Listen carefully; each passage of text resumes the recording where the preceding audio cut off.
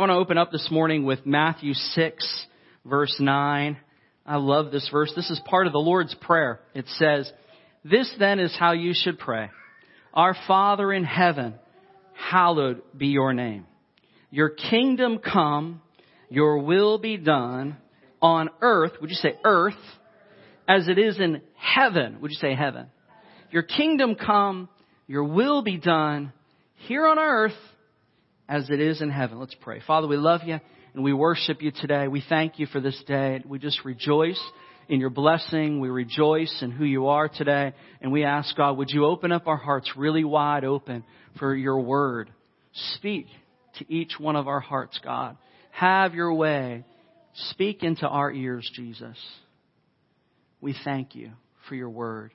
Lord, I pray for just the leading and the empowerment of your Spirit, God, to share what's in your heart today. Thank you for your word. We love you. We just agree, Lord, that today we're just going to walk out of here encouraged and strengthened. You're a good God with a good word for us today. In Jesus' name, amen. Like the last couple weeks, I'm going to do a little bit of Bible teaching before I do some Bible preaching. Today, this message in this kind of series that we're doing about how things work, we're going to talk about the reality of things. We're going to talk about the fact that there is a natural realm and that there is a realm of the Spirit and what that really means to our lives as we're walking day to day in this natural world. I want to go into the Old Testament and pull out just a few scriptures today. Some Old Testament scriptures and some New Testament scriptures that talk about the reality of this spiritual realm, if you will. One of the cool ones is in Genesis 28.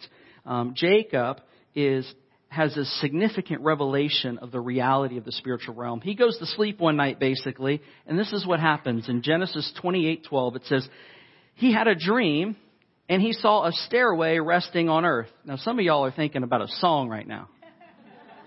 I just want you to know that came out of Genesis, right? Give some Bible props. I think it might have a different implication. Anyhow, he saw a stairway resting on earth which reached the top of heaven, and the angels of God were ascending and descending on it. There above it stood the Lord, and he said, "I am the Lord, the God of your father Abraham, the God of Isaac, and I will give you the descendants of the land which you are lying." It's a pretty cool dream. I don't know about y'all. Abigail was telling me about a dream she had the other night. She said in the middle of her dream, she had a commercial. I have never heard of someone having a commercial in their dream. I told her if she would pay a higher subscription fee, they'd cut that out.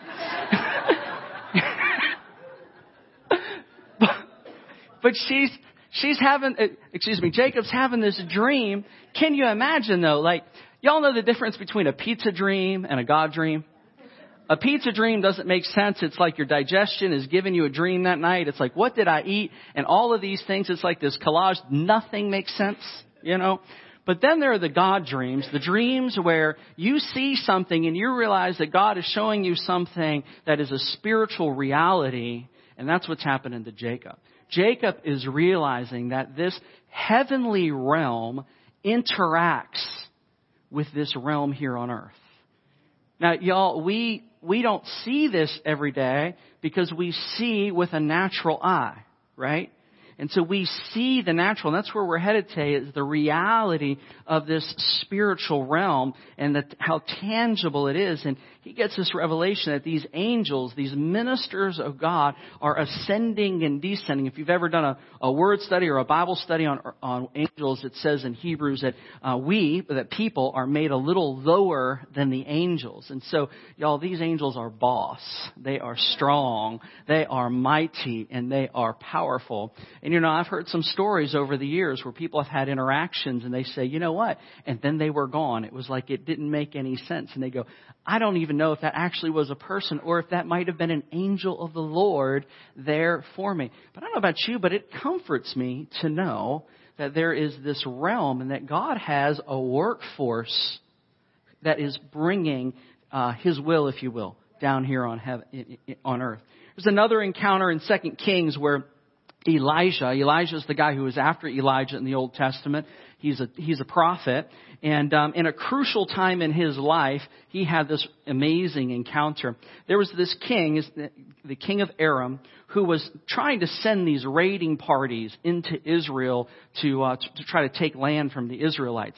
And each time he would go to send a raiding party or send his army in, the word of the Lord would come prophetically to Elijah, and Elijah would tell the king, he would say, listen, their army is going to be in such and such place at such and such time. And time again, the king of Aram's plans were foiled. So he's like, what is up? What's going on here? And his counselors tell him, it's the prophet Elijah. Every time you send him, the Lord tells him, and he's foiling your plans. They said, well, we need to take out Elijah. He's smart. We need to take him out so that we can take them out. So he sends his army to the city that Elijah is in. And this is what it says. He surrounded the city with chariots. And it says in 2 Kings 6:15, when the servant of the man of God got up and went out early the next morning, this is Elijah's servant, an army of horses and chariots had surrounded the city. Oh no, my Lord, what shall we do? The servant asked. Don't be afraid, the prophet answered. Those who are with us are more than those who are against us. Now, I want you to picture this, right? He gets up. He's probably got his coffee in his hand. The servant goes outside, probably to get the newspaper, because they still had newspapers back then. They didn't look on their phone. He goes out. I am kidding. He goes out in the morning, and he sees the city is surrounded by an enemy army. And, he has that uh-oh moment. Goes in and tells the prophet, we got a problem. And the prophet says those who are for us are more than those who are against us. Now, we often just kind of read to the next verse, but can you imagine what this guy is thinking, the servant of Elijah? He's probably thinking, Elijah, come on, man, wake up. I know it's early. But I'm telling you, this city is surrounded, and I've counted, and I quickly got to a number much higher than me and you. And then it says in verse 17, and Elijah prayed, open his eyes, Lord, so that he may see. Then the Lord opened the servant's eyes, and he looked, and he saw the hills full of horses and chariots of fire around Elijah. Isn't that amazing? Elijah saw basically this angelic army that had surrounded the city. And then instead of just having them take him out, Elijah prays. The army is blinded, and he leads them. He says, come on, who you're looking for isn't here. And it's like biblical lying. And he just walks them out of the city, and he takes them to another city that's fortified, and it says, okay, now their eyes are open, and instead of killing them, he sends them back and says, don't come back again. What a glorious victory. Now, y'all, there are times in your life where you feel surrounded by life. You feel like everything is coming against you. And that's one of the reasons that it's such a great gift to have prayer and to say, God, show me what you see. I feel absolutely surrounded. I feel like things are not going my way, and I feel like my doom is upon me. And we need to say, Lord, show me what you see, because this is what I see. See, the reality of the spiritual realm is something that God can open up our eyes to. And I want you to know this morning, I'm not saying that you need to make stuff up. I'm not saying you just got to declare that things, around you, like that you see something that you don't see. This is a revelation in your spirit where you agree with the Lord and you go, what? You know what? God is for me. Who can be against me? Right? It's a revelation that you speak and agree with the Lord. It is not just making stuff up. And Elijah said he had a confidence, even though he was surrounded, because he knew what the Lord had provided and could see it. Wouldn't you like to be able to see some of those things in your life rather than what you see? In the book of Revelations, we get these glimpses. I don't know if you haven't read the book of Revelations, it's a great one. It will humble you because you will read it and go, I don't quite understand. And if that is your response, you're honest. If you say you understand everything in the book of Revelations, we're just going to cast that lying thing out of you.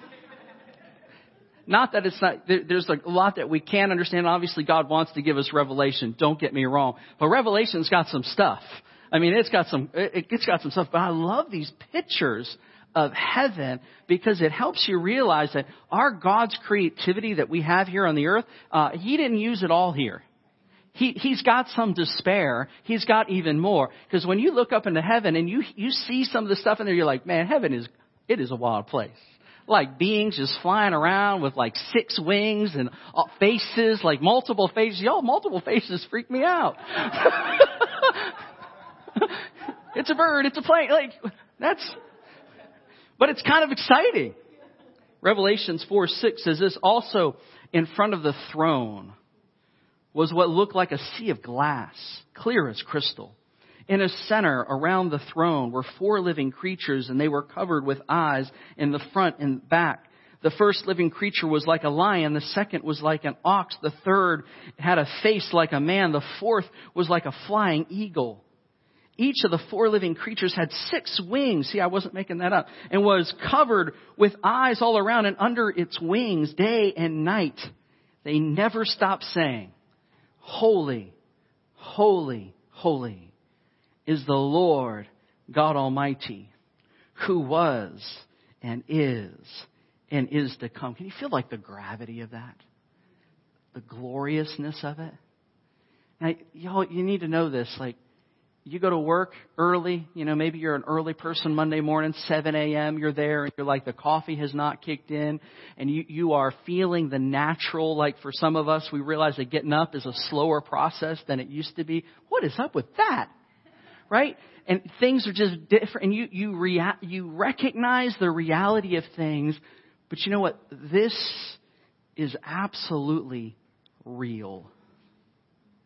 The reality of this spiritual realm, of this unseen.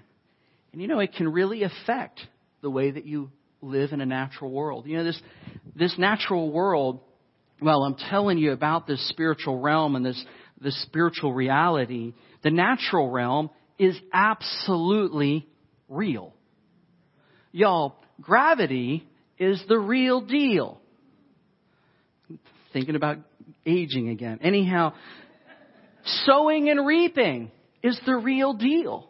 You reap what you sow in the natural and in principle and all those types of things. Susan right now, she keeps giving away pies, and now she's got more pies than she knows what to do with. And she's got to slow down the pie giving because she's got too many pies in her house.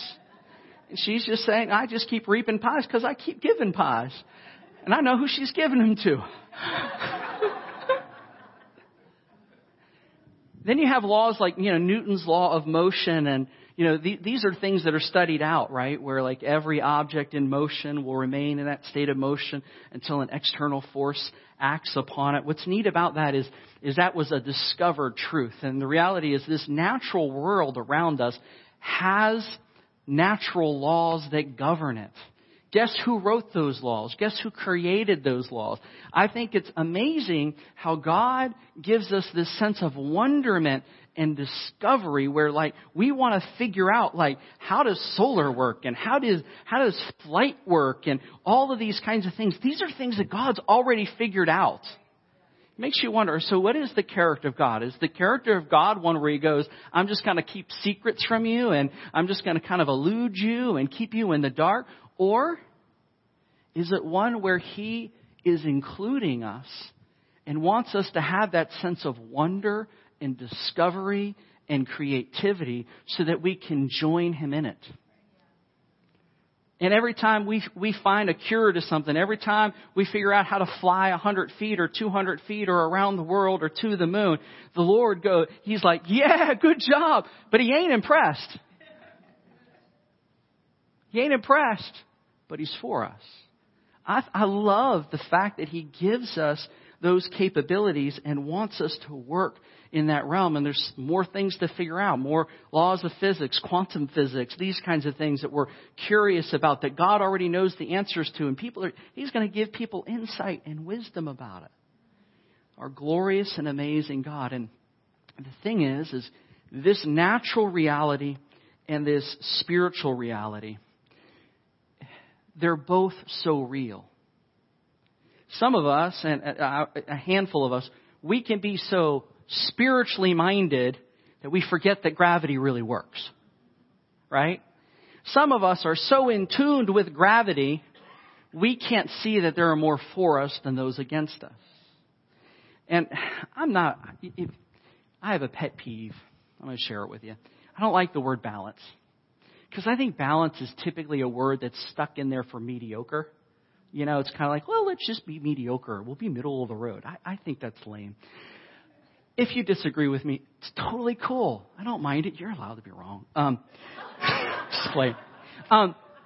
I like, let's have the fullness of all the truth rather than the balance of it. Like, I want the fullness of the realm of this reality in this world that works because I don't mind it. I think God created it. I'm for it. I want to explore it. I understand it. But I also appreciate a supernatural God who rules over the natural, and a supernatural God who, there are things that I can't see, but I do believe. And that's how faith works. Because you see, faith sees things that we don't see with our natural eye. The guy who's talking to you right now used to be an atheist, and I used to not believe in any of that kind of stuff and thought it was just a bunch of made up stuff. And I, on this quest, and so I would only believe in the natural. I remember once somebody said, "What do you think happens when you die?" And I went, "I think that's what happens when you die." I remember it to this day. Like I had an answer. I was so full of myself. But the reality of the spiritual realm will not change. The question is, will we seek to understand it? And I don't mean make stuff up, but seek God to understand it and to see it. I remember my grandfather on my mother's side, when I was, I think in my 20s, I was trying to share Jesus with him, wanted to make sure that he was ready to go to heaven, ready to face the Lord. And I knew that he was likely pretty far from God. And so I had this conversation with him, and I said, "Grandpa, we were sitting in the car, and how us men like to talk. We're less comfortable oftentimes with this right here. Am I right? Yeah, that's right. Us men, we relish this right here, right? We're just like chumming it, right? It's like golf carts are great. They put you side to side, right? Like, man, that was a bad shot. I was talking to Grandpa in the car. He's shoulder to shoulder, and I said to him, "Grandpa," I said, I'd like to talk to you about God a little bit, and because I really, he knew, my beliefs and that kind of thing. I said, I just want to make sure that, you're ready when this life ends and that kind of thing. And he said to me, "I don't really understand those things, and I don't talk about stuff I don't understand." And that was the end of the conversation. I was shut down by Grandpa. What was wild was my son Andrew, he must have been 6 years old at the time. He got this burden to start praying for my grandfather. And every night for about a year, he was praying for Grandpa. And long story short, I was going to take a trip. And the Lord told me, "On your trip, I want you to go visit your grandfather." I said, "But Lord, I'm going to Atlanta." He said, "Yeah, but then you're going to go to Erie, Pennsylvania." And so I went to Erie, Pennsylvania, and I was with him for a couple of nights. And I remember sitting right in the living room. Grandpa was watching Lifetime movies. And I just remember going, "Jesus, he needs you now. Like, he needs you right now." Grandma had passed away.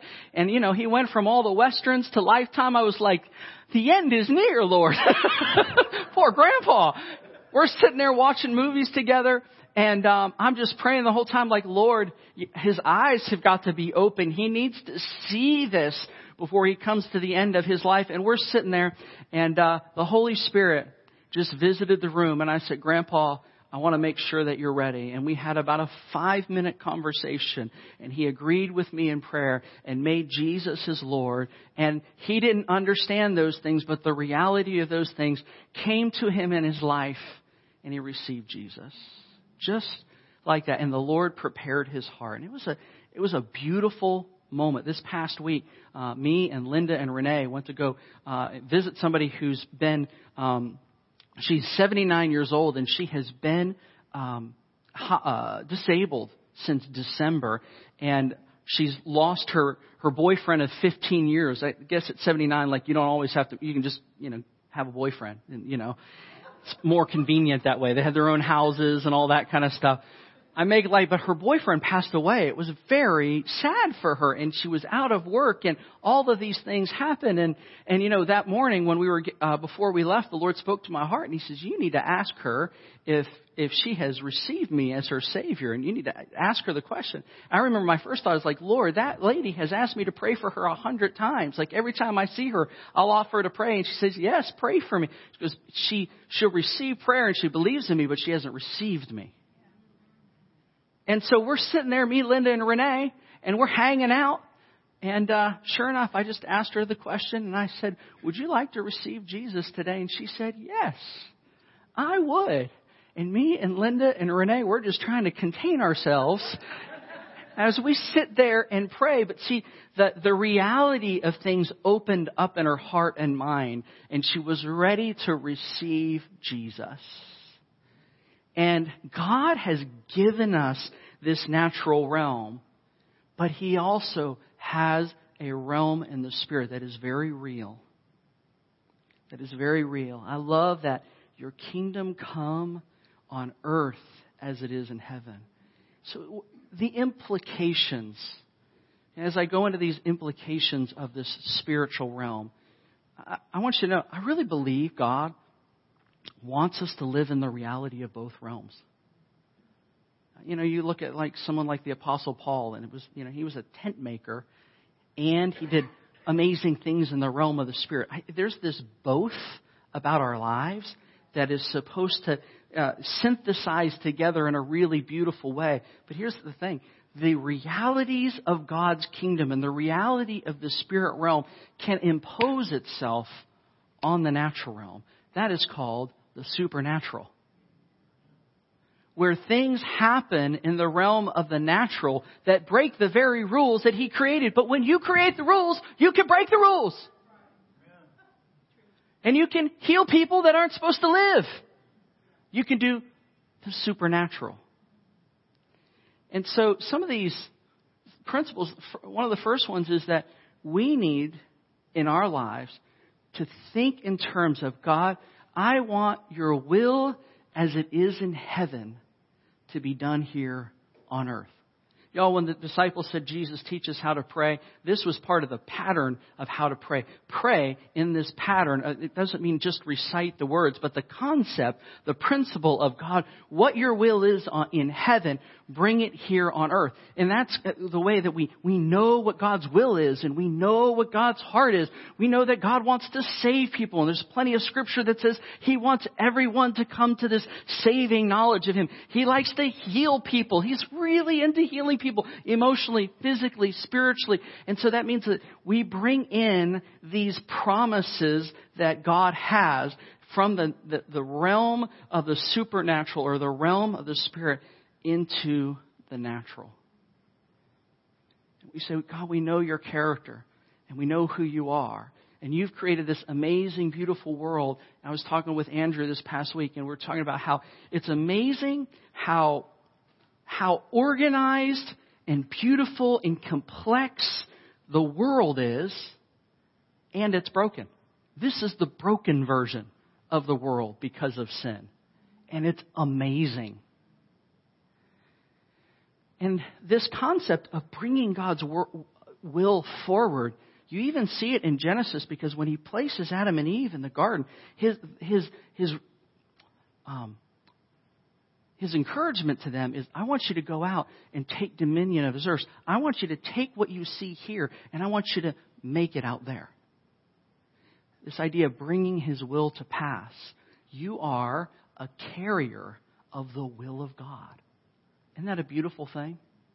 Sometimes we're waiting for the will of God.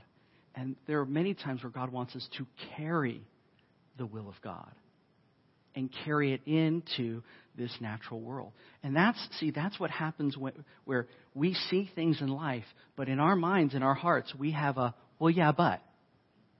Yeah, everything is messed up. Everything is coming to a close. This is terrible. Yeah, but. Yeah, but God. Yeah, but that is all the natural experience. That is all the natural things. And I believe they're very, very real. But I also believe, and I know, that there's a supernatural God who can do amazing things. And that's why Hebrews 11:1 says this: faith is confidence in what we hope for and assurance about what we do not see. Isn't that amazing? You see, I see this chair, but I also see the heart of God and the reality of His will and who He is.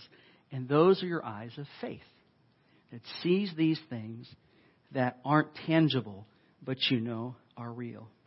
I think another implication for us is that in our daily lives, in our natural lives, we should live it in the context of eternity. Meaning that we need to be ready ourselves, because at the end of this, y'all, this is not the end. Because you were created to be eternal.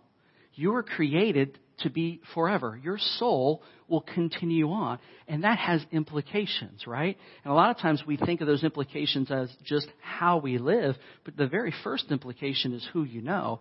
You've got to receive Jesus. Because the only way for your sins to be paid for without you paying for them for yourself is to ask Jesus to pay for your sin and to follow after Him. Like, that's the simple gospel, as simple as it gets, is follow Christ. Once you have that account settled, then you think of, okay, someday I'm going to talk to the Lord about this life that I've lived. I left out a part. It's so important that we ask Jesus to pay for our sin, because left to ourselves, eternity is hell, and that is terrible. It is apart from God, and it's paying for your own sin. You don't want to do that. You don't desire to do that. The only way that you're going to do that is if you want to run from God rather than run to Him and receive what Jesus has for you. And I just want to encourage you. He loves you, and He cares for you, but He ain't going to make you, because that's not a relationship. When you have that settled with the Lord and you say, you know what, I receive what you've done and I want to follow after you. You have this concept of, I need to answer for how I steward this life and how I live in context of eternity. And the Bible talks about good works. I'm so glad that we had the last couple weeks where we talked about grace to kind of set that pillar in. We talked about obedience. We put that pillar in, but we talked about how those two things don't really mix well together, right? Because if you think just your doing will save you, that's not how it works whatsoever. But we will see the Lord and say, God, this is how I lived in light of knowing I was coming here. It has huge impacts on our relationships. Huge impacts. I love scriptures like Romans 12:17. It says, don't repay anyone evil for evil. Be careful to do what is right in the eyes of everyone. If it is possible, as far as it depends on you, live at peace with everyone. Now, y'all, sometimes, and I'm not going to preach this sermon today, sometimes living at peace means you got to have some conflict. Living at peace doesn't mean you avoid all conflict. It means that you got to be willing to have the conflict, but you're determined and you've predisposed and made a decision. I'm going to love regardless of conflict. And I'm not going to hide things, and then I'm going to love. I want to preach that other sermon, but I'm not. The fourth thing is, you got to live knowing that you're not alone. I love how Elijah said, listen, Lord, open up his eyes so he can see. We're not alone. You are first not alone because the Lord makes this promise, I will never leave you nor forsake you. And this is where the coming together of the natural and the spiritual means so much. It does not matter how alone you feel in the natural. You can feel like the loneliest person. You can feel like you don't matter. You can feel a lot of things. God will never leave you. You're never actually alone. No matter what you face, you're not alone. No matter who's against you, you're not alone. No matter what's going on in your life, you are not alone. And the thing, for some of us, that's such an encouragement because we know that He cares for us. For some of us, we may wonder, is that a good thing? I'm telling you it's a good thing. Because His care for your soul hasn't changed. It won't change. He desires good for you. And He loves you. And He gave His Son up for you. His love for you is set. And so real. I love that Elijah's revelation of this was so great Not only did he know that God was with him, he could see who God had sent for him. And he's like, y'all, that's amazing faith and trust right there. When you can look at a real army that's surrounding you and you can see a spiritual army and go, that is just as real and I'm just as safe. And to have the character to not see them whoop up on them. Y'all, a lot of y'all are like me. You read that story and you're like, go, do it. Get them. You know what I'm talking about? Elijah just like, make them all blind. Come on, guys, let's go. I'll help you find what you're looking for. I mean, he is nicer than me. A lot nicer than me. Would y'all stand with me this morning?